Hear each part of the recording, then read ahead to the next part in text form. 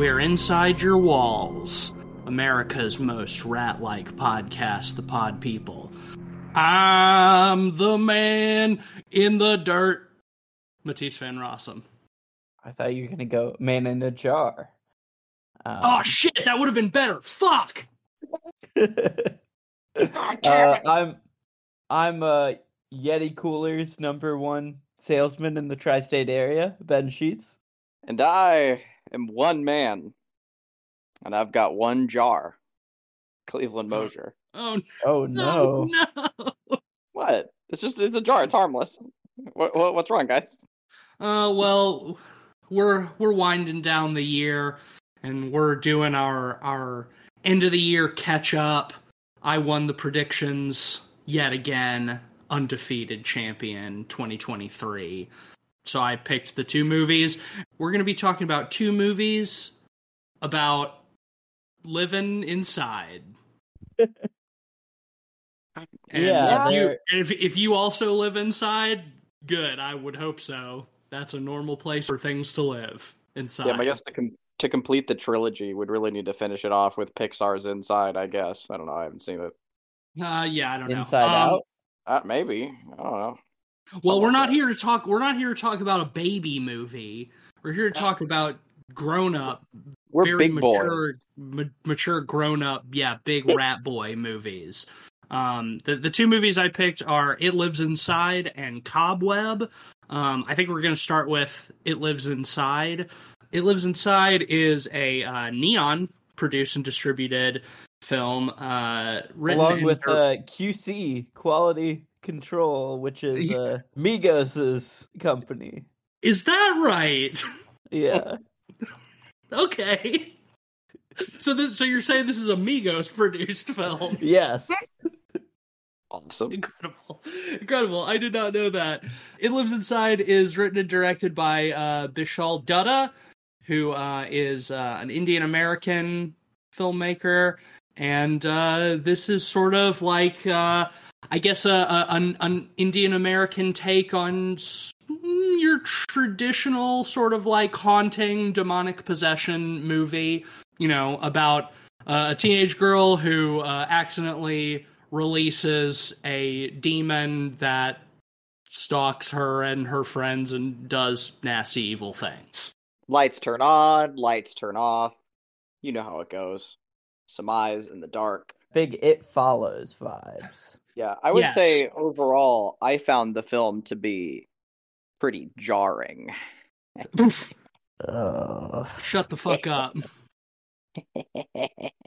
It Follows is something that I was thinking about a lot while watching this movie. Aside from just like the similar kind of title, it's a similar sort of premise, but also like aesthetically quite similar. A lot of like similar sort of camera work and cinematography. It looks a lot like It Follows. Up to the point where there's even a sequence where like a person's hair gets lifted by an invisible creature. There's a lot of that, a lot of looking at invisible creatures and doors opening without anyone being there and that sort of thing. Not to get too ahead of ourselves, but I feel like the way this movie handles its monster is really weird. You think so? In terms of like sometimes they go invisible with it, sometimes it's bad CG, sometimes it's like practical costume but out of focus in the background. Oh, I see what you're saying. Yeah. Well, I mean, we can definitely get into that towards the end. I certainly have some thoughts on how the monster looks and how they do that. But I liked this movie. I remember seeing the trailers in theaters and thought it looked pretty cool. And, as sort of like by the numbers as it is in terms of like story beats, like I do think this movie benefits a lot from showing a culture that is like hardly represented in like Western film, like especially at horror. all. But especially horror, but just like very, very little.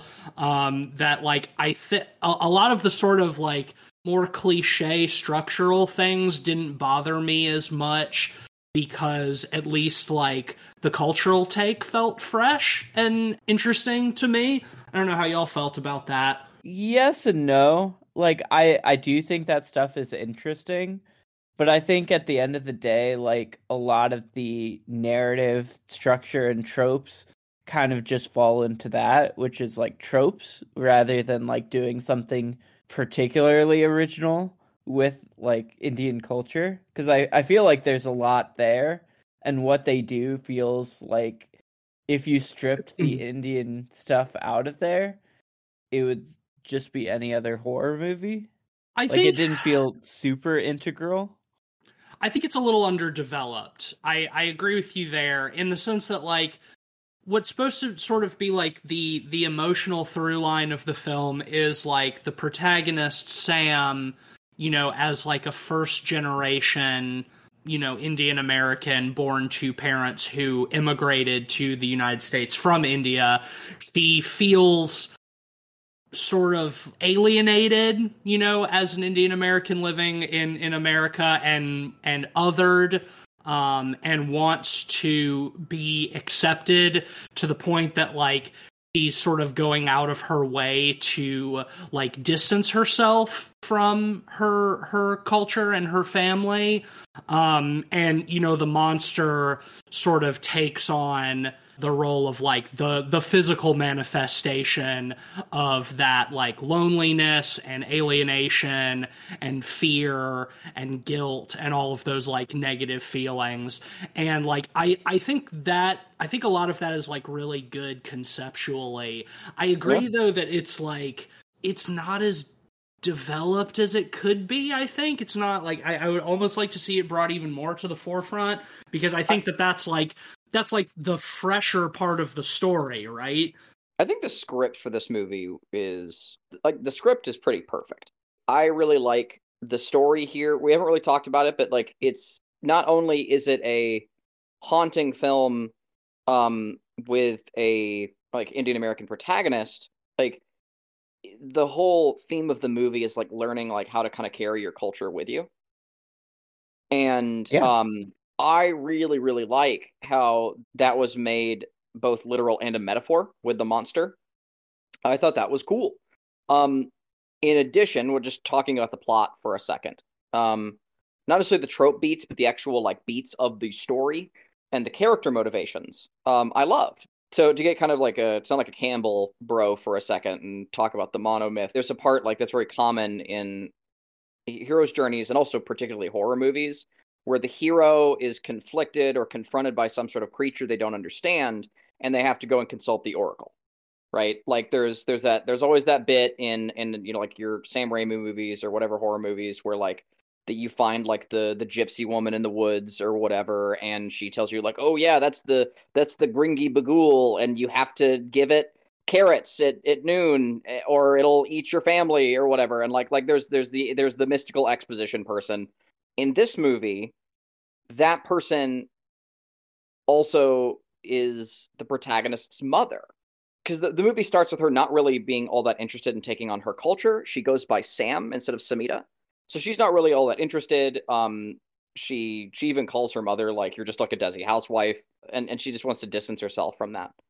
And she's forced to come to terms with it because of the creature is like from her culture. And she has to go to her mother, who she's largely alienated herself up to that point in the film, for help. And I loved that dynamic. And I love how the dad is sort of neutral there, like he wants to help, but he doesn't know how. And he's just supporting her regardless. I really liked their whole family dynamic. I thought it was really good. Yeah, I agree. well, I think that was one of the mother isn't the only place where, you know, a lot of that monster lore is kind of dropped upon us. We also have, in both of these movies, actually, we have a very overly involved teacher. Yes. That's true. Who Sam calls by her first name in this movie. That's which I thought is a little overly familiar. And yes, I think I see where you're going with that. And I think that that the teacher in this movie is played by Betty Gabriel, who, you know, has been a pretty big horror character actor the last you know, several years or so. And I think she's good in this, but like, yeah, I sort of understand why from like a narrative perspective, because like Cleveland was mentioning, like one of the major conflicts of the film is like the tension between Sam and her mother. You know, Sam, who wants to distance herself from her Indian culture, and the mother who wants her to embrace it. And so yeah, she goes initially to the teacher for help when she's trying to like figure out what's happening to her. And I think that makes sense from a motivation perspective. I kind of think that it's handled a bit clunkier in like the teacher doing like the research for her into the monster based literally on like a close-up picture of a painting that she found in the attic of somebody else's house. And it's like, that's all she sends to the teacher, and the teacher comes back to her later. Pretty nondescript horror painting. It's like it's like a myriad of like ghoul skulls going into somebody's mouth. It's like it's neat, but it's certainly not enough to figure out what the fucking demon is. It's it's so unspecific about it, right? Because like, I feel like if that exposition and lore was dropped by the mother, who is more of an expert on Hindu and Indian culture, it would have made more sense than just the teacher Wikipedia searching based on, you know, these vague leads. Yeah. Well, the mother need to just to cram in another trope. Yeah, into this movie that's already largely driven by them. And I mean, the mother does flesh that stuff out. Later, and so I think that like. I'm of two minds about it, because like I don't feel like it's particularly effective in the film, but like I do think the motivation for that is very strong, with her resisting turning to her mother for help until like the very end, like trying, like going to anybody before her mother to try to figure out what's happening.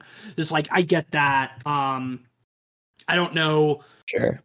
A better way. I mean, because I think the alternative is, you know, she does we have the generic scene where she goes to the library or something and finds like an old book and opens it up and lands immediately on the page of of a picture that looks very similar to the one that she found, you know, painted in the attic.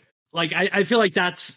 I don't know. Yeah, that's kind of the alternative, and that's not like the most satisfying either. Well, the story really gets kicked off. She had an old friend who goes to the same school, also Indian. Do you remember her name? Tamira. Tamira. Okay. Yeah. She is really off and strange from the get-go. She's carrying around this weird dark jar. And I joked in my name about Yeti salesman, but honestly, if that demon was held in a Yeti cooler, this movie wouldn't have happened. Yeah, it would have solved so many problems. I do like the image of like her carrying around the jar, because it's just like your average mason jar, but the inside is just like pitch black. And I think like her carrying that around is cool. And you know, early on they sort of have a fight, because to Sam, Tamira represents the same thing that her mother does, that she's trying to distance herself from. You know, that part of her culture that she's ashamed of. So she kind of like pushes Tamira away, and they have this sort of like confrontation in the locker room relatively early on, where Tamira tries to explain that like something's wrong. You know, she's like, something is living inside of this jar, and like I really need your help. And you know, Sam sees the other girls watching, and she's like, oh, you're such a fucking freak, you're a psycho or something like that. you also hear what like I at first thought was the other girls like in the locker room off to the side whispering like what a fucking freak or like whatever, but like really it's the jar whispering. Mm-hmm. Like the jar And is sort of like it's weaving discourse in you mean Ghost fashion. Discord? Yeah, yeah, not discourse. Discourse is just having a conversation. Did I say discourse and not Discord? You did. You said Oh Discord. yeah, I sure didn't mean that. I sure meant discourse. Yeah, I mean Discord. Fuck. Moving on. The jar. Also, I want to note before that we do see Tamira feeding the jar a raw hunk of meat. Yes, that's true. Yeah. And I like that. I think that's fucking weird. Yeah, that was great. In this little confrontation, Sam like knocks the jar out of Tamira's hands and it shatters on the floor, and like, you know, a spooky black mist sort of comes out of it. And, you know, so she has released the demon, and that's where, you know, things start to really get bad. Like pretty much immediately after that, because like Tamira runs off and Sam sort of goes to follow her and apologize. And that's when we get the, like you said, the very It Follows shot of like something invisible, like lifting up Tamira's hair from behind her, and it drags her away into the rain, kicking and screaming. Which is something that I do kind of appreciate about the monster in this movie, is that, you know, like most of these sort of like ghost demon monster type movies, like the monster always attacks when nobody's around or like when it's dark or something. But like multiple times in this movie, the monster just like fucking attacks somebody like in broad daylight, just like in the middle of like Tamira's dragged away from fucking school by this thing, right? Yeah, it doesn't give a shit. It's like Sam's the only one who sees it, so like everyone's like, "Oh, she ran away." But yeah, I like that it just sort of like escalates that quickly. Because normally you would think like, "Oh, she breaks the jar and then ooh, things start getting a little spooky," you know, sort of like slowly. But it's like, nah, that accelerates like very, very fast. One more sequence I wanted to just touch on. That is, I think, probably the tropiest part of the movie. It's also the film's, I think, only kill on screen, and that is she has a little moment with this boy crush, and then she goes into the house for a moment, and they were sitting on swings, and so he's left alone sitting on the swings out there, and then the creature invisibly strangles him on the swings. He gets swangled. I don't know. I thought it was kind of fun, like him getting pulled up into the air by an invisible creature, but just once again, like it felt like it could be in any of these like haunting movies. I thought that sequence was kind of cool, and in how like he was like jerking around. Well, yeah, it starts by like strangling him with the swing chains, but like the way it kills him is like you can tell that it's like a dog or like a fucking wolf. Like it puts him in its mouth and shakes him around and like breaks his neck. Like I thought that was because like you can see like the big bite mark like on his neck because it's invisible this whole time, but he's being like shaken around like a fucking dog does with a rat or something, you know. I thought that was actually pretty well done. Yeah, it's like the most brutal moment of the movie. You know, I think that's one thing that I wish the movie would have gone a little further with. You know, this is a PG-13 horror movie. I kind of wish it would go a little further in the brutality of the monster, just to emphasize the threat of it. Well, ultimately, the monster has like a low body count too. Like Cleveland said, like that kid is like the one on-screen death in the entire film.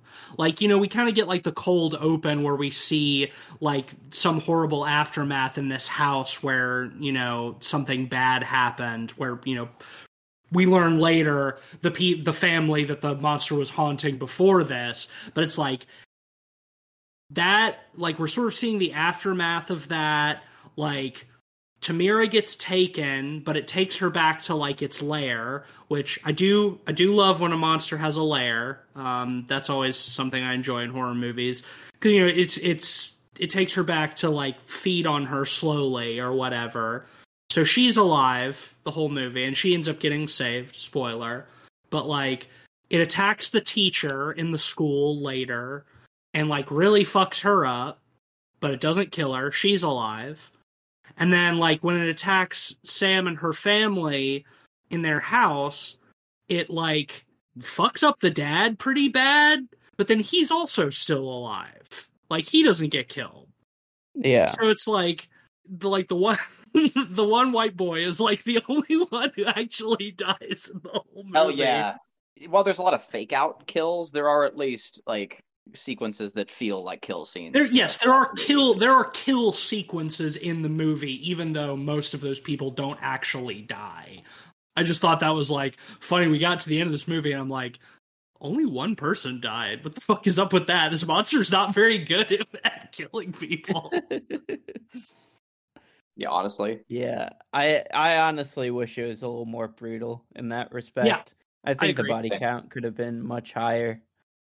Well, let's while we're talking about the monster, let's talk about the monster. Actually, yeah. on the note of the body count, like I agree. I like a high body count. So I don't want to sound too much like a devil's advocate, but also like I'm kind of curious. Like, do you think that it should have been new characters? Because I think killing the dad or the teacher would have been like really maybe not the teacher, but like the dad in particular, I think would have been like cynical to kill him. I mean, fuck, man, like go the Cobweb route and just introduce a random group of characters only to be killed.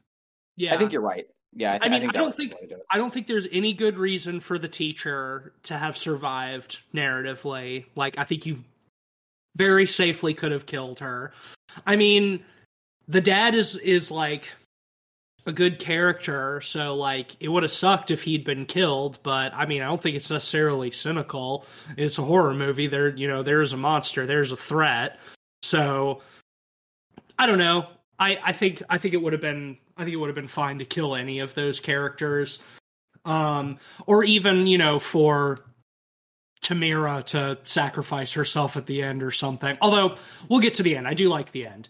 So the monster, I really dug in this movie, and I was very pleasantly surprised in like the big climax at the end, how much of it was practical and like very obviously a guy in a rubber suit. I found that like quite charming. There are a few like instances of like shitty CG, but it's mostly a dude in a suit. And for this type of movie, that's so rare. Yeah, I will say it's a bit of a double-edged sword. I hinted at this at the beginning, but I almost feel like having the monster appear invisibly was kind of, I don't know, a cop-out to not show more cool, practical monster stuff. I feel like way too many movies nowadays opt for the invisible monster just because it's cheap. I mean, not to negate that criticism from a structural standpoint, but out of curiosity, I did do a little bit of research into like this particular demon that is the monster in this movie, and like that is like one of its noteworthy powers, like in the mythology or whatever, is that it can shape shift and that it can turn invisible. So like I feel like even the invisibility stuff has been done better though. Like look at Smile, for example. Sure. Where it's very much an invisible monster. Is it in their head? Is it not?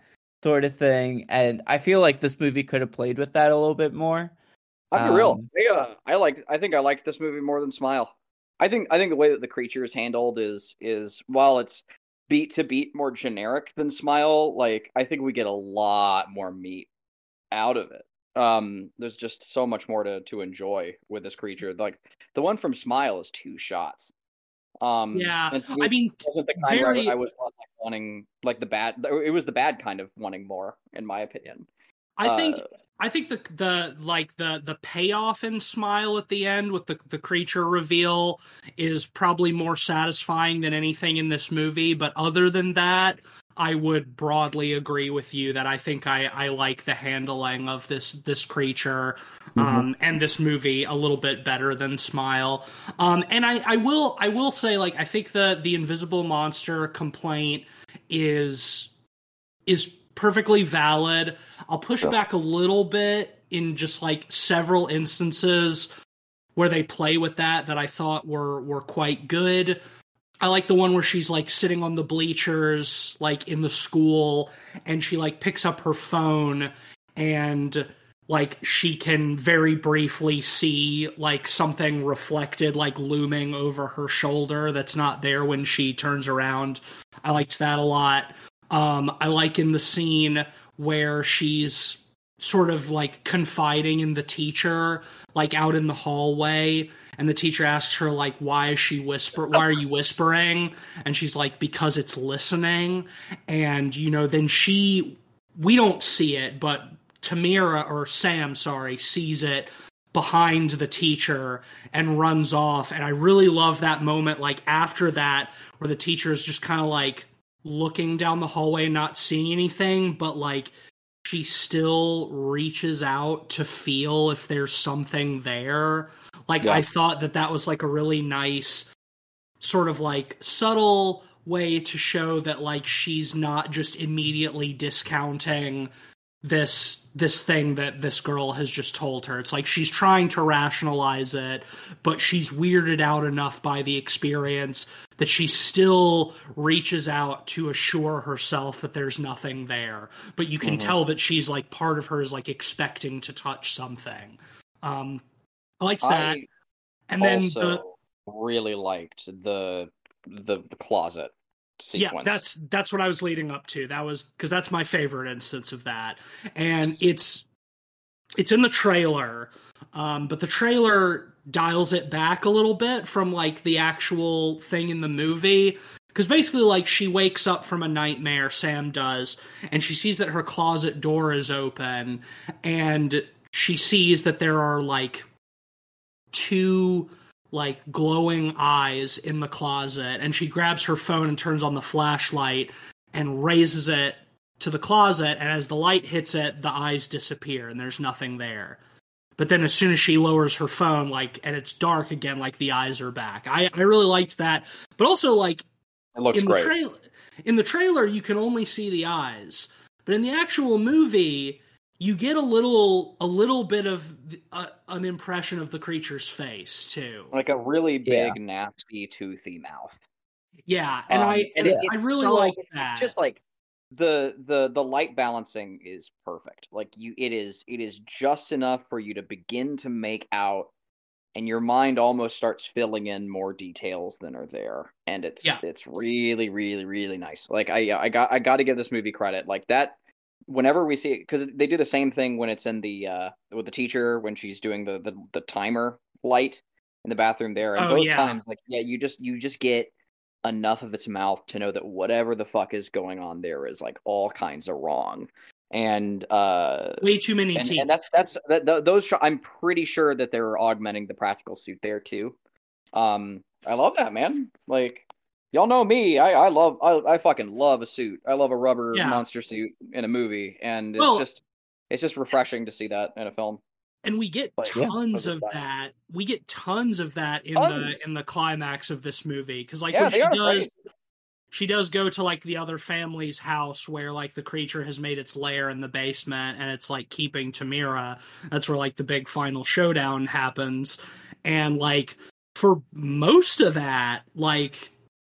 The monster's like full on like a person in a suit, and and like pretty good too. Like you can tell that like it's a person in a rubber suit. So like I feel like that's like I'm so not used to seeing that in a contemporary horror film that like there is a part of my brain that tries to be like it looks cheap, but like it really like.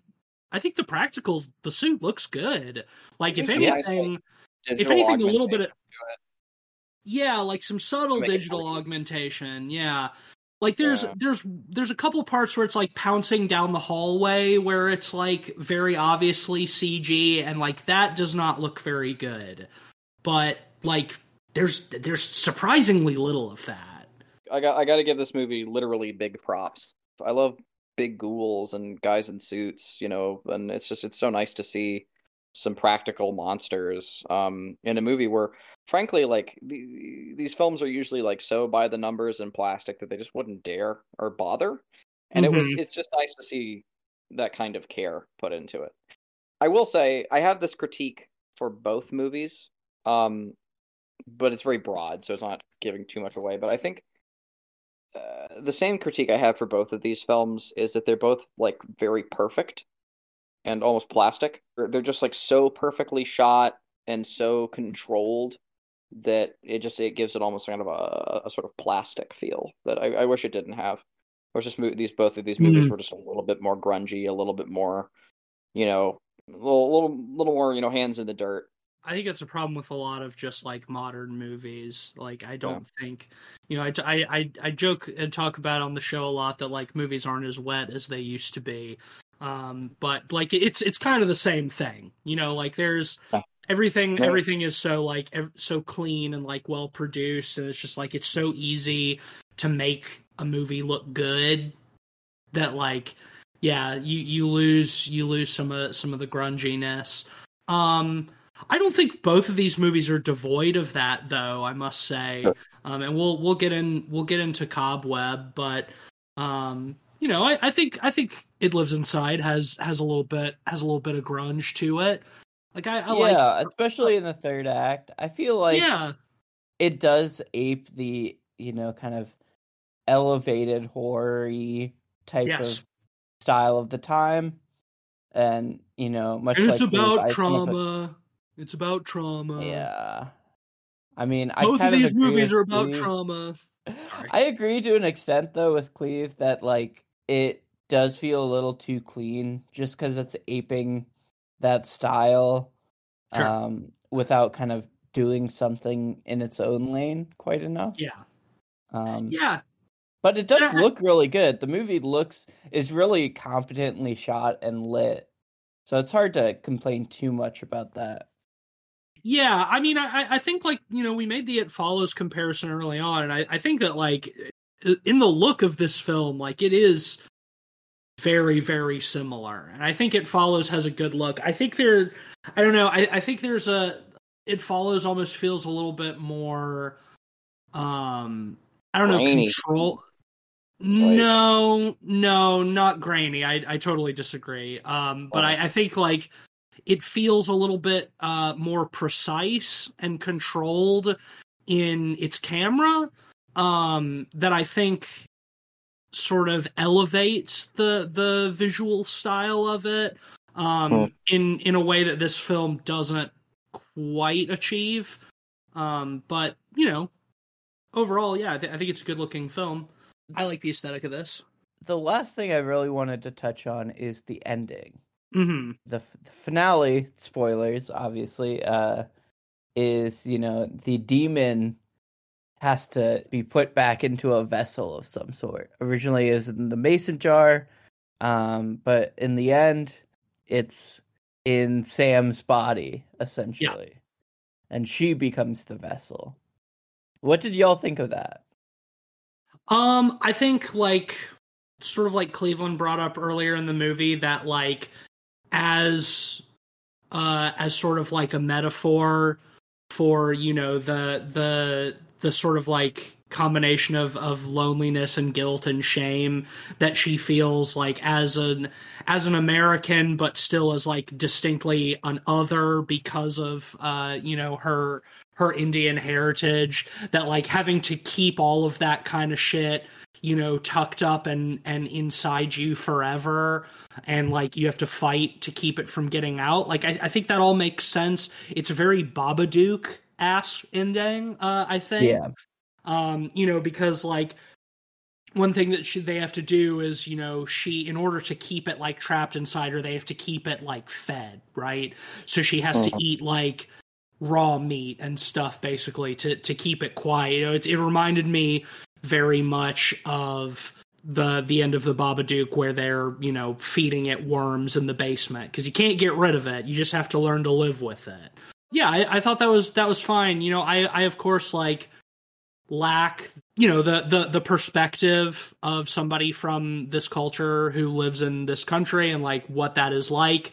To say I lack that enough that perspective to say whether it does a good job of speaking to that or not. I really don't know. I liked the ending. No, but I loved it. I really like when she eats the raw meat because the whole family's gathered around at the table, and it's right before the credits. The creature's been defeated. And in a film like this, it's anyone's bet. Normally, frankly, more often than not, the creature is revealed to still be powerful at the end of a movie like this. And I really like the moment where she kind of takes the raw meat, carefully kind of starts chewing it, and swallows and waits for a second. And there's just a big universal sigh of relief from everyone, oh, thank God it worked. And then she talks to her friend about it for a second, and the movie ends. And it's you just have to carry this with you. For your life, and it's okay. It's about learning to accept that, and it's cool. I like that. Yeah, well, I think thematically it works. I almost feel like it's a little too clean. I wish there was some more kind of ambiguity, I guess you could say, in terms of being oh, it's in her, and she's carrying it with her, but who knows how long that'll be. The only hint towards that we get is her reassuring her friend that it's never gonna get out again. Yes, but then if there was a chance of the monster getting out, then the moral doesn't work. But there is the chance of the monster getting out. She promises her friend that it's never going to get out, but then her friend walks away and she's left alone on the street. And you see, the last shot is you see her face change and a tear rolls down her cheek. That once she is alone, she's alone with this evil that, now lives inside her, and she has to keep it inside her forever. I do think there's, it does sort of end on that kind of, sour note a little bit. It's yeah, when she's with other people, she's strong, but as soon as she's alone, it might come bubbling back up. Because that's part of the whole thing of the finale, right? Is one person isn't strong enough to force it into a vessel alone without dying. It takes more than one person. That's why the kid at the beginning died, is because he did it by himself. And he sealed it in the jar, but at the cost of his life. So, at the end, Sam and Tamira are able to do the prayer together to, lock it inside of Sam. But it's the strength of the community that keeps it down, right? But she can't have that always. There's going to be times where she's alone, and in those times, then it becomes dangerous again. So I don't know. I think it did a perfectly fine job of implying that. Anyway, y'all wanna rate this and move on? Yeah. Why don't you start? Yeah, sure.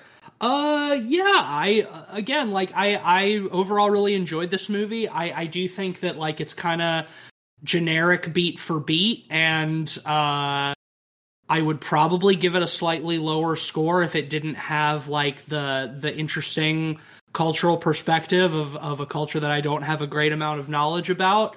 That's enough to keep it fresh and interesting for me. I'm gonna give it a 4 out of 5. I liked this movie. I thought this movie was pretty good. It was competently shot and directed. I thought the acting was pretty decent too.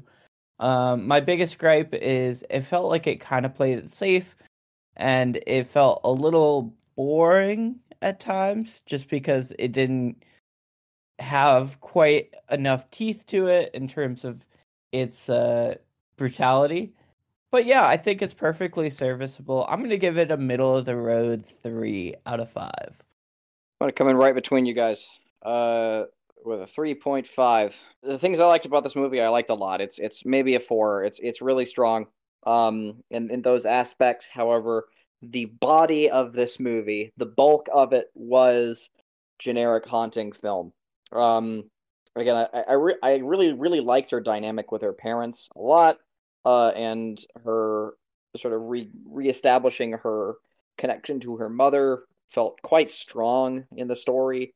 It's just that so much of the movie is fake out jump scares and the beats that you would come to expect, and again with just a veneer that's just a little bit too high fidelity, a little bit too perfect, and polished. Well, fuck it. You know what? No, I take it back. It's got a creature in a suit though. It's got a suit ending. I gotta. I'm gonna give it a 4.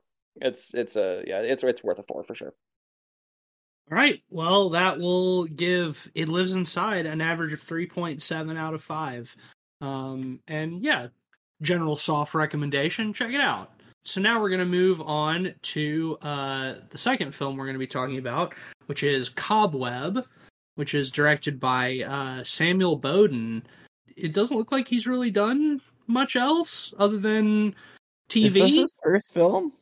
I think it might be his first feature. Everything else on his IMDb is television and shorts and music videos.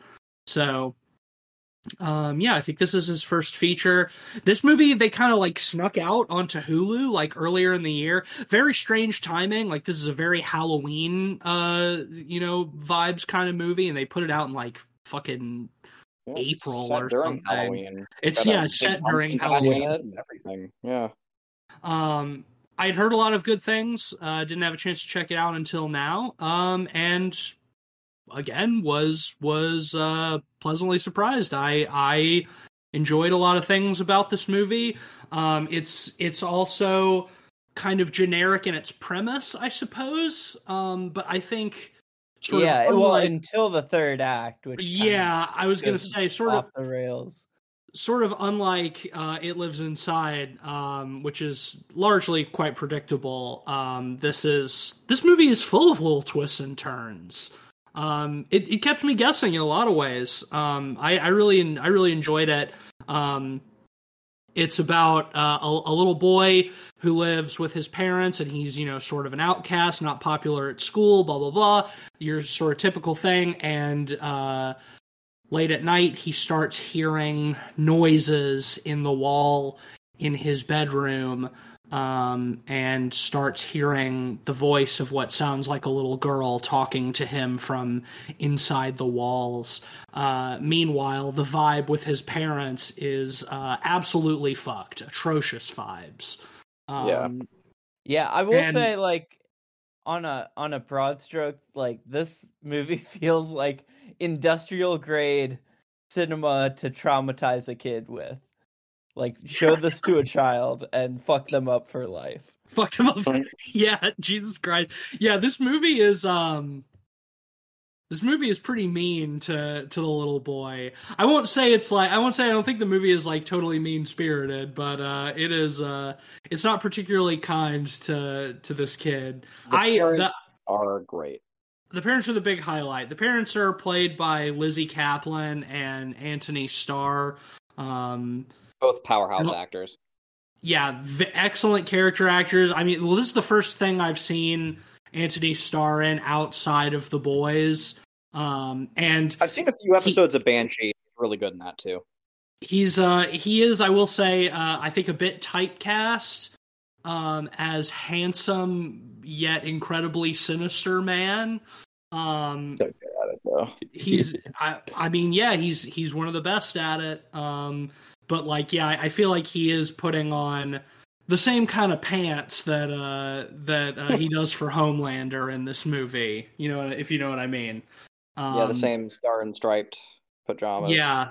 Uh-huh. But man, they're great. I love both of them in this movie. They're both fantastic. Again, just like the vibes are just absolutely fucking atrocious in this house, and I think they do that in a really nice, subtle way to start that like escalates really rapidly. Because like I feel like at the beginning of the movie, like you feel like something's a little off with the parents, but it doesn't seem like they're, as horrible and abusive as they are until things get going in the movie. And I appreciate that. I feel like usually with these kind of things, they start with like right off the bat, it's like these parents are fucking evil.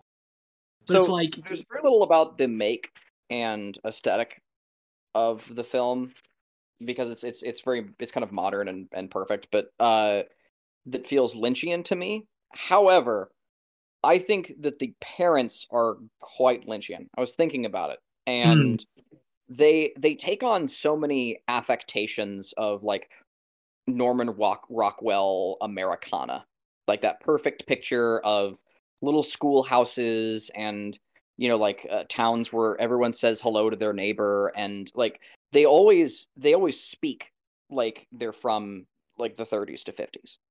Like they have Yeah, this small well, Americana affectation from the past, and it's never like fully explained why they feel like they came out of a time machine, and I like that. It's just the right level of unnerving, and it's that same idea that Lynch is always playing with, especially in his early career, of like of Americana where something is just wrong beneath the soil. And I really got that vibe from the parents, and I think they both nailed it. And it's never like a worse actor would take it like over the top, but with them it's just right. It's just the right level of unnerving.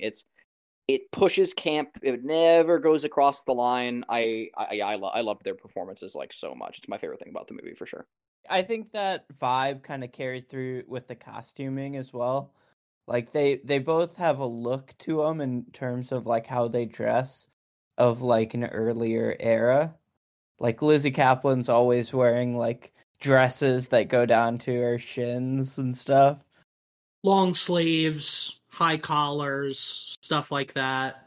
I mean, I think Anthony Starr's costume is a little bit more contained. He looks like he's out of the fucking 90s. He looks like he's like a fucking grunge guy from the early 90s because he's always wearing jeans and flannel. But even so, like it's anachronistic in like a different kind of way than Lizzie Kaplan's. Like she's almost like Puritan kind of in her presentation.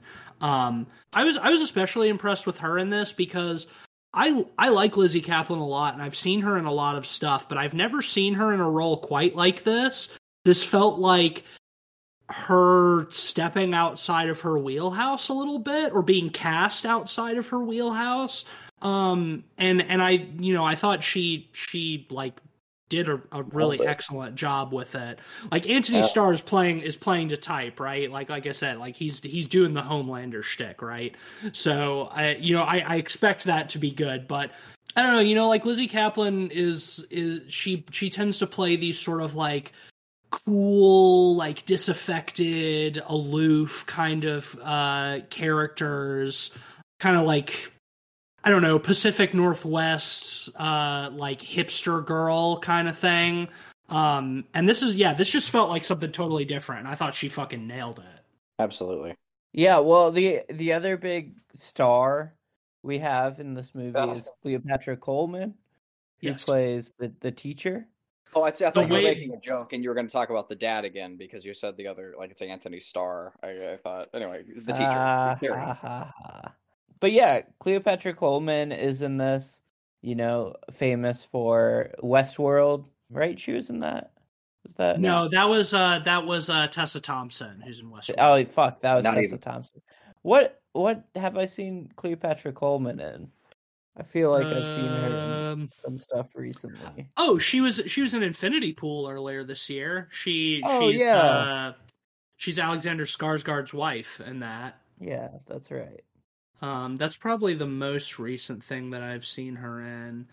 I don't think that she is bad in this movie. I think her character is a little flat. Yeah, kind of uninteresting. Yeah, I don't like that character. It's like she's like unambiguously like the good guy, like she's the one who sees like the strange behavior in Peter, the little boy, and like assumes that there's something wrong at home, and like goes out of her way to like show up at the house to like check on him multiple times, stuff like that. And she ends up helping to save him at the end, but like the character just felt like kind of nothing, man. I was hoping for a little bit more from that character, especially because like Cleopatra Coleman's a good actress. I just don't feel like she had much to do. She's Yeah. teacher who cares. She's teacher who cares. Yeah. Again, like the closest thing to like an other than, you know, the little boy, of course, but like the closest thing to like an unambiguous good that we have in the film. So like somebody we should be rooting for. But I was just kind of like, I don't. Well, like it's funny too because kids at that age too, like they just fall in love with their teachers. You know, they just adore like a good teacher. And I think that would have really helped the movie if like Peter appreciates her, but Peter is also just like it's also like part of the issue is just like the way that the plot gets us here is that Peter's just so fucking traumatized that all he can do is like that 1,000-yard stare. And Yeah. which like the kid does a fine job of. The kid is like and again, I think that alone in a horror film is a compliment really that like Peter is he absolutely does his job just fine, and he's a fine actor in what he does. He's just not great, I think. But always a silly critique. The character itself, like he is just scared boy that we worry for. But with the teacher, if their dynamic had been a little bit stronger, and we'd really like felt like that he just adored his teacher, I think it would have worked a lot better. I think that and it would have made even more sense for her to like kind of assume that surrogate mother role by the end of the movie. Yeah, But he doesn't really go to her for like help or comfort or anything. It's like she inserts herself, which like I think is fine. Like he is traumatized, like he doesn't know how to connect with other people. You know, because his parents are so cold and distant and abusive.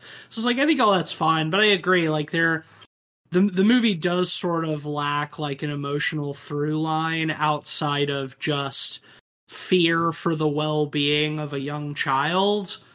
I'm with you on that to an extent. While we're talking about the child actors, we got to mention the other noteworthy child actor.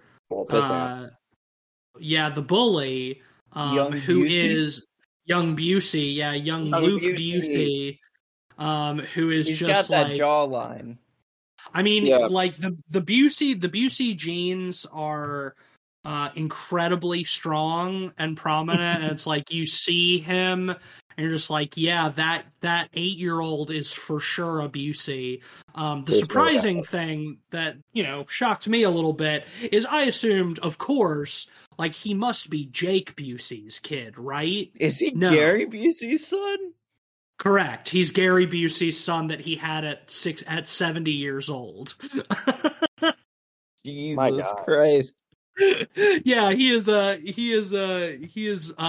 Jake Busey's younger brother, much younger brother. Like 40 years younger brother. I feel like, much like the Buseys are good at in film, he's a good little slimy kind of shithead. Yeah, he's great. Yeah. I will say I don't like the term. I'm not really a huge fan of the term Nepo baby, but he is literally a baby. Yeah, basically. Yeah. But yeah, no, he does a great job as being a little shit. He's quite good at it. Yeah, I gotta say and then he gets brutally murdered in the third act. Spoilers. Yeah. We should not shy away from that. Yeah, we should definitely sort of hit some plot points on the way into the third act. So, like, as we kind of mentioned, like, things start out sort of innocuous enough. Like, the parents are very overprotective. There's this, story they say is, like, he's not allowed to go trick-or-treating because, several years ago before he was born, a girl down the street went missing and was never recovered, and that scared them so bad, they have to, protect him and keep him safe. But, as it is slowly revealed throughout the movie, like, they're, more than just strict and overprotective. He gets in a fight at school. He pushes little Busey down the stairs and breaks his leg. And so they fucking lock him in the basement. They have like a hidden door to the basement behind the refrigerator. And, down in the basement, there's like they just leave him down there, but while he's down there, there's like a pit, like way deep down in the basement with like chains and everything. It's like, oh man, that's pretty fucked up. What's that all about? And so this whole time he's talking to this voice from inside his walls, and I like at the beginning, there's some ambiguity, is like, is this a ghost? Is he maybe being haunted? It's like, no, there's actually somebody living in the walls, somebody who eventually claims to be his sister that he didn't know that he had. She says that, like, she tried to escape when she was little, and the girl from down the street saw her, and so the parents killed her and buried her in the backyard, and they locked the sister inside the walls of this house. So now she's, like, having to ask Peter.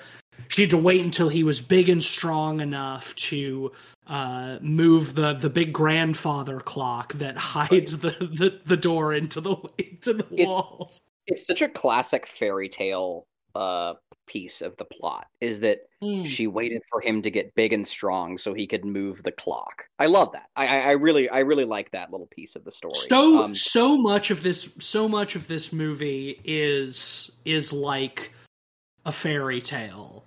It's Del Toro-esque. It's very Del Toro-esque in its aesthetic too, I think.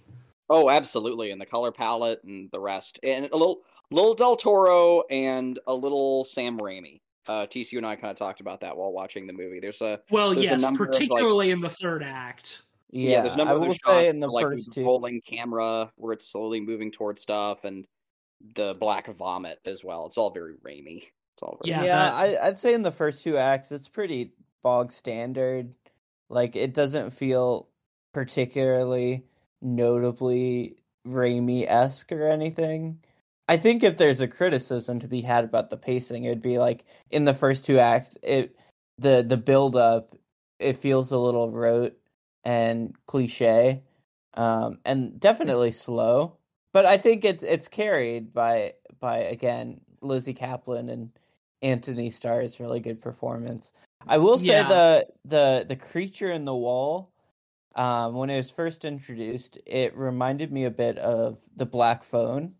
Oh, interesting. Of, like, a kid talking to an entity they can't quite see. That's trying to help them out of us being trapped in a scenario. Yeah, interesting. I was just thinking people under the stairs. Yeah, well, it definitely has that in ways as well. I kind of am mixed on how the sister starts off as kind of a friendly presence and kind of abruptly, I would say, turns into a sinister presence. I like that. It's very fairy tale. Yeah, I actually liked that a lot too. I really appreciated that sort of twist, because like the parents are, like, unambiguously villainous and sinister, and like I figured that there was like some kind of twist coming, but it didn't unfold like exactly like I was expecting. She convinces him to kill the parents to free her. He puts rat poison in the soup, in just like the grossest looking soup I think I've ever seen. Oh my god, yeah. It was so nasty, so gross. But yeah, so like puts rat poison in the soup, and Anthony Starr throws up just like an immense amount of like black goo and blood all over the place, and Lizzie Kaplan tries to chase Peter up the stairs, and he like kicks her down the stairs, and she falls on a knife that she's carrying, and it stabs her, and is like right as she's dying. She sort of like frightfully is like, don't let her out. And right at the same time, Lil Busey and like his older brother and his brother's friends show up at the house in like Halloween, because it's Halloween. They show up in like animal masks with like baseball bats and hockey sticks and stuff. I guess to come kick the ass of this like 8-year-old. And for whatever reason, they're just like, knock, knock. Whoa, I guess his parents aren't home. He's all alone. It's like, what parents leave an 8-year-old alone at the house on Halloween? But that's fine. We need some whatever. Get him in there. Well, yeah, I mean, it serves as a purpose for the same kind of thing as like the scene in Five Nights at Freddy's where like the goons go to Freddy's in the middle of the day to smash the place up. It's like we got to introduce these characters so we can have bodies for our spectacular climax. Because of course, as we've hinted at, when he releases the sister from inside the walls, it turns out that the little girl voice she was using is fake, and she's not just an innocent little girl, but a horrible hag creature with very, very long hair and who can run around and climb on the walls and the ceiling like a spider. Because while he was sleeping in his bed and being loved by his parents, she was living with the cobwebs and rats, learning how to climb. I think learning how to climb, learning how to bite. Learning how to bite. So she's become like a spider. Yeah, this whole premise is really fun. I like how off the rails it goes. Yes. It's one of those kind of movie premises that you think about it for more than a couple seconds and falls apart immediately. Of it all totally falls apart. But yeah, that's what I like about it. It's like it has almost has like a dream logic to it. Like it feels childlike, and almost like a kid trying to remember details. Wrong. Well, yeah, it's fairy tale-esque. You know, she has the like extremely long hair that's very evocative of like Rapunzel. You know, like later she throws him deep down into the pit, and like when she gets distracted by Cleopatra Coleman, he like grabs her hair and like uses it to pull himself out of the pit. You know, like it's all very fairy tale-esque, but I really, man, especially the third act of this movie, I just fucking loved. Like, it gets so fucking bonkers and gonzo, and this is, like, where the Raimi influences, like, really come out, just, like, a really kinetic camera, and, you know, all kinds of fucking, like, quick Dutch angle tilts and shit like that, and just, like... It gets really brutal and bloody, too. God, that shot where she grabs the dude who's by the piano by his ankles, and we see the shot from above and just pulls him under the piano, and then there's just like a cartoonishly enormous spray of blood and gore. It's great. It's so fucking. It's like a little wave of it. Like it's like they had like a full chum bucket, and they just like it spreads beautifully too. Like, it's like a fucking gorgeous effect. Yeah, it's like they filled a claymore mine with fake blood. It's like that kind of like blood burst. It's fucking it's one of the best I've seen, and it's my favorite shot of the movie. I think when that guy gets its timing is like musical. He just gets and like he just gets pulled under, and then it's just this perfect. And it's like she bit him in half or something. Yeah, we do see, I don't know if it's the exact same dude or one of the other dudes, but, like, we do see one of the guys, like, ripped completely in half, like, later. I think it might have been the same dude. Again, like, I don't care how many years you spend in a wall learning how to climb and learning how to bite, like, I don't think you're going to be able to cleanly rip a grown man in half at the waist, but, again, it's like you start... She's built fucked up. She's got that spider in her. Which I guess is the whole point, right? Is that she was born monstrous, and so her parents like locked her away. Again, very fairy tale-esque, you know. Mm-hmm. Speaking of monstrous, what did y'all think of her face? Her face reveal. It's cute. It's a CG big smile, like. Yeah, she got a big mouth and got big eyes. That's kind of it. Like it was fine. Spider face. I'm arachnophobic, but I'm saying it. I think. Yeah, I kind of wish she was like a little bit more fucked up, because like Yeah, we're supposed to believe that like her parents saw her when she, you know, she even says like when I was born they screamed. So it's like I don't know. So much too, and the reveal is just dead on. Like she's just in front of the boy and her hair parts, and we see it for the first Yeah. time as she comes into the light. I don't understand why they went CG and not practical, other than budget, because Harder it's to probably what it is. hard to articulate a face in the way Yeah, that but it at needs least like it's to move with the mouth and the eyes. yeah, but it's there for such a short span of time. It doesn't need like full articulation. I don't know. You see a good amount of her face in that last little bit. I do like how it, you know, it's again kind of cliche, but like I do like the way her eyes reflect the light like a cat's eyes. So she has kind of like the glowing eyes. I like that. Much I like love. It Lives Inside, we get one of those shots where we see her eyes and her mouth in the darkness. Yeah, when he opens that little door into the wall and he realizes that something is wrong, like something is fucked up. Yeah, I liked that quite a bit. I love the hair, like the just like ridiculously long hair. That she you know drags. There's spiders in it, and you know I like how in the scene where she's like killing all the bullies and stuff, where it's like she's running around on the ceiling and it's like you can't see her but you see her hair hanging down. That's great. Use that to like track it. Yeah, I thought that was a fun gag. I like all of that stuff. There's one shot in particular that I like. I really love the editing of the movie. Like we always before we get our face reveal, like the camera always cuts like just down to the frame. I mean, perfectly.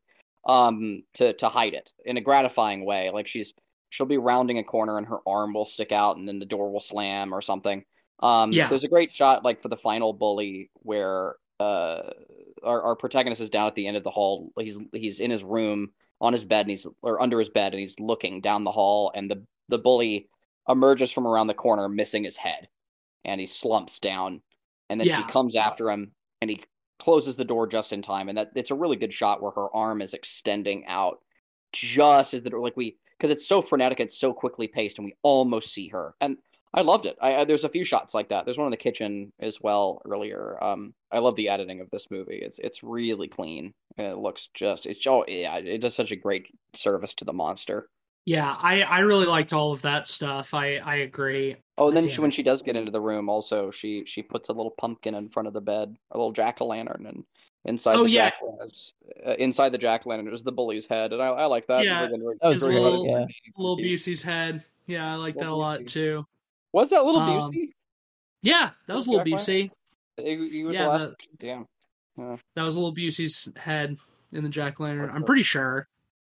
I mean, it would make sense because Busey, like one of the things Busey does to bully our kid is the kid brings a jack-o'-lantern into school, and little Busey smashes the jack-o'-lantern. Smashes it, yeah, exactly. So his head getting put in a jack-o'-lantern would be very poetic. I guess that was his head. Well, let's to an 8-year-old though, like that's crazy. He was a little shit. Well, let's briefly talk about the ending, and then wrap it up. I think. How did you guys feel about the ending? I think I like it, but it's just like immensely abrupt. Yeah, a little too sudden. I really liked it. I feel like it's wonderfully mean-spirited. And again, like when I mentioned this felt like industrial grade traumatized kid material, I mostly meant this ending. Yeah. Because I imagine if I saw this as a kid, I would be horrified like every night, in the dark. Yeah. So basically, to quickly describe the ending, the little boy and Cleopatra Coleman managed to trap the sister in the pit, in the basement with the bars over the top, and they're getting ready to just like leave her there, and she has this little closing monologue that's basically like, it's like, you really think that this is gonna hold me forever? Like, every night when you're in bed and you hear a sound in the walls or you see a shadow in your closet, you're gonna be thinking of me. And like as she's describing this, like we're seeing these scenarios play out where he'll like he like turns around and she's there like looming over him, and it's just like then the movie just like ends, like roll credits. And it's kind of it is kind of a similar ending to It Lives Inside, in the sense it's like you can cage the monster but you can never really get rid of it, except this one, yeah, I agree, feels like way more mean spirited. It's like you are never going to be able to forget the horrible abuse and trauma that you've suffered. Like it's going to be with you forever. That kid's been through enough. Let him sleep. Die, out of necessity. Like he had to survive. Like he in his mind, like he didn't have a choice. He had to kill his parents. And watch them die horribly in front of him. And he like that's already like that's payment enough. Like he's paid the toll. I kind of wish that they'd like, I don't know, like collapsed a bookcase on her and she just turned into like a bunch of spiders or something, or like they set her on fire. They just burn the house. They trap her in the hole in the basement and burn the house down or something. Yeah. It is spider noise.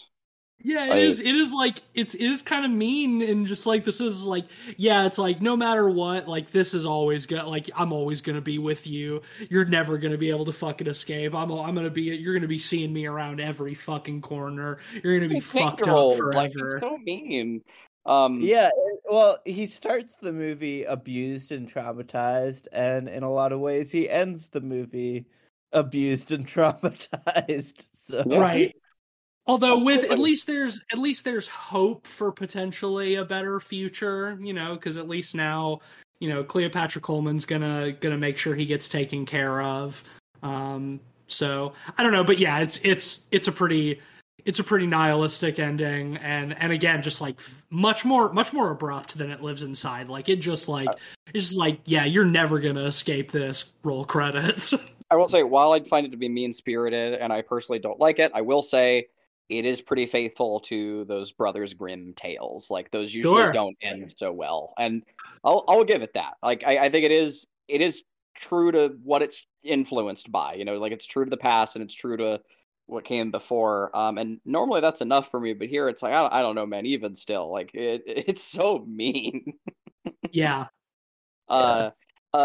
One last thing I wanted to touch on is I haven't seen this movie since I saw it in theaters so long ago. But I also got like, because of like the fucked up weird parents and the grim elements, like Coraline vibes off of this movie as well. I think I got a lot of kind of like it just reminded me of like that idea with like the evil parents and whatnot. Like it just kind of reminded me of Coraline a little bit. I can see that a little bit.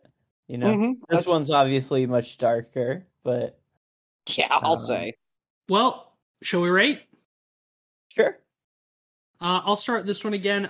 Yeah, I think I'm also gonna give this one a 4. Like, I do think marginally, I prefer this one over It Lives Inside. But yeah, it does a lot of things really well. Like we mentioned, I wish there was a little bit more of sort of an emotional through line with, the little boy and Cleopatra Coleman. But, like, overall, I love the style of this movie. I love the fucking bonkers third act. I love Anthony Starr and Lizzie Kaplan. Like, yeah, there's a lot to like here. Like, I think this is a little sleeper hit that I think with the right passage of time, I think this could become a cult classic. It's got that kind of vibe to me. Yeah, I think the first 45 minutes of this movie definitely left me wanting a bit more. But, it's carried by a really good performance from Lizzie Kaplan and Anthony Starr, to the point where that's okay. And the fact that it goes so off the rails in the third act really benefits this movie as a whole. I love a movie that just kind of goes batshit, and this is definitely one of them. I love how mean-spirited it is a lot of times. It's a good movie. I'm going to give it a 3.5 out of 5. Yeah, I'm right there with Tease. I almost gave It Lives Inside a 3.5, but I raised it to a 4. With this movie, I think it's a strong 4 for all the reasons we've said. Really, I like this film, and I definitely I that was this was my second time watching it, so and I'd probably watch it a third down the road at some point. Like it's great, it's a great movie. Well, that will give Cobweb an average of 3.8 out of 5. And that'll bring us to the end of our 2023 end of the year catch up. I think there's obviously some other films from this year that we've seen that we didn't cover on the show that we may touch on a little bit in our next episode. But speaking of that, our next episode will be our year in review, our Poddy Awards, not to be confused with the Duty Awards. Yeah, we'll talk about our the best and the worst of the year, and do some other categories that Ben has cooked up for us, and just talk about 2023 as a year in horror in general. So It's gonna be a big party. It's gonna be a big a big party. We're gonna have a big party. Come on over. Be sure to join us for that next week. That'll bring us to the end of this week's episode. If you like the show, don't forget to leave us a 5-star rating and review wherever you're listening to this. And if you want, you can support us on Patreon, patreon.com/podpeoplepod. You can become an honorary pod boy and give us movies to talk about on the show. We're going to shout out our existing honorary pod boys, as always: Sam, Zach, Micah, Mitchell, and Jans. Love and appreciate y'all. If you want to be like them, patreon.com/podpeoplepod. Follow us at letterboxd.com/podpeoplepod, where you'll find a list of all the films we've talked about on the show with our average ratings and links to those reviews. I don't know. I don't really have an extracurricular recommendation this week. I've just been finalizing my album of the year list, but Got any good records? Oh man. I mean, yeah, tons. But I might save that for my recommendation at the end of next week's. All right. When we do our films of the year. Well, I have a wholesome little recommendation this week. I was watching this show the other night with my family called it's a Japanese reality show on Netflix called Old Enough. And the whole premise is they send Japanese kids, like 3 to 6 year old kids, to go run errands for the parents on their own. And they have a film team that follows them as they go do these errands. And it's really funny. It's really wholesome. The episodes are like 15 minutes each. And the show's been going on since like the 90s. So what they've done for the Netflix version is they revisit the kids they used in the early seasons and show them as adults at the end. And it's a really cool little premise. I really like that idea. I can see like a little 3-year-old trying to get like the right ingredients at the grocery store and being like very cute. Like that sounds mad wholesome. Yeah. Yeah, it's great. Japan is a very safe and friendly place in general. So it really works well in that setting. Yeah, I want to see the same premise, but set in America. I want to see a 3-year-old trying to cross a 4-lane highway in like fucking oh my god, Pennsylvania. You got anything for us, Cleve? Yeah, a lot of the team that worked on the original Creep show went on to do this series. So we've got it's executive produced by Romero. Stephen King wrote several of the episodes, and Tom Savini did a lot of the creature practicals, and even directed a few episodes of this show called Tales from the Dark Side. And it's great. There's some wonderful practical slimy ghouls and creatures, and they're all morality tales, and something I love about it is the episodes are like 30 minutes, so 25 minutes, like super short, quick little one-off. So average television length is what you're saying. The episodes of the TV show are an average television show length. Yeah, but like for like the Creep Show format or like the Tales from the Crypt format, like normally they go for like a little bit longer. Like there's a little bit more meat on the bones of those stories, and these are like real quick. And I like that. I like that about it. I'd highly recommend it. Yeah, Tales from the Dark Side is fucking awesome. All right. Well, thank you, dear listener, for listening as always. Join us next week as we discuss 2023 in review and put this godforsaken year into the dirt. Good night.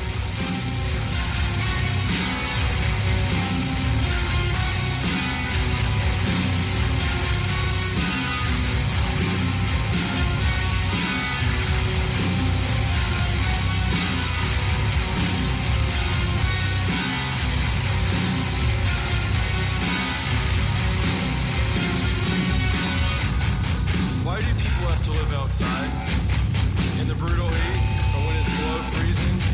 There are people that are made to live outside. Why? Why do people have to live outside? When there are buildings all around us with heat on and no one inside? Why? Why? Why?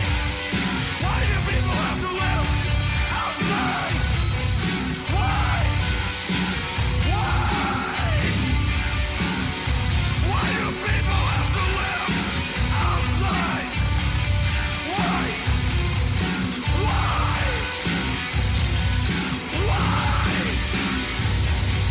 Why do people have to live outside? In tents, under bridges, living with nothing and horribly suffering? Why? Why do people have to live outside?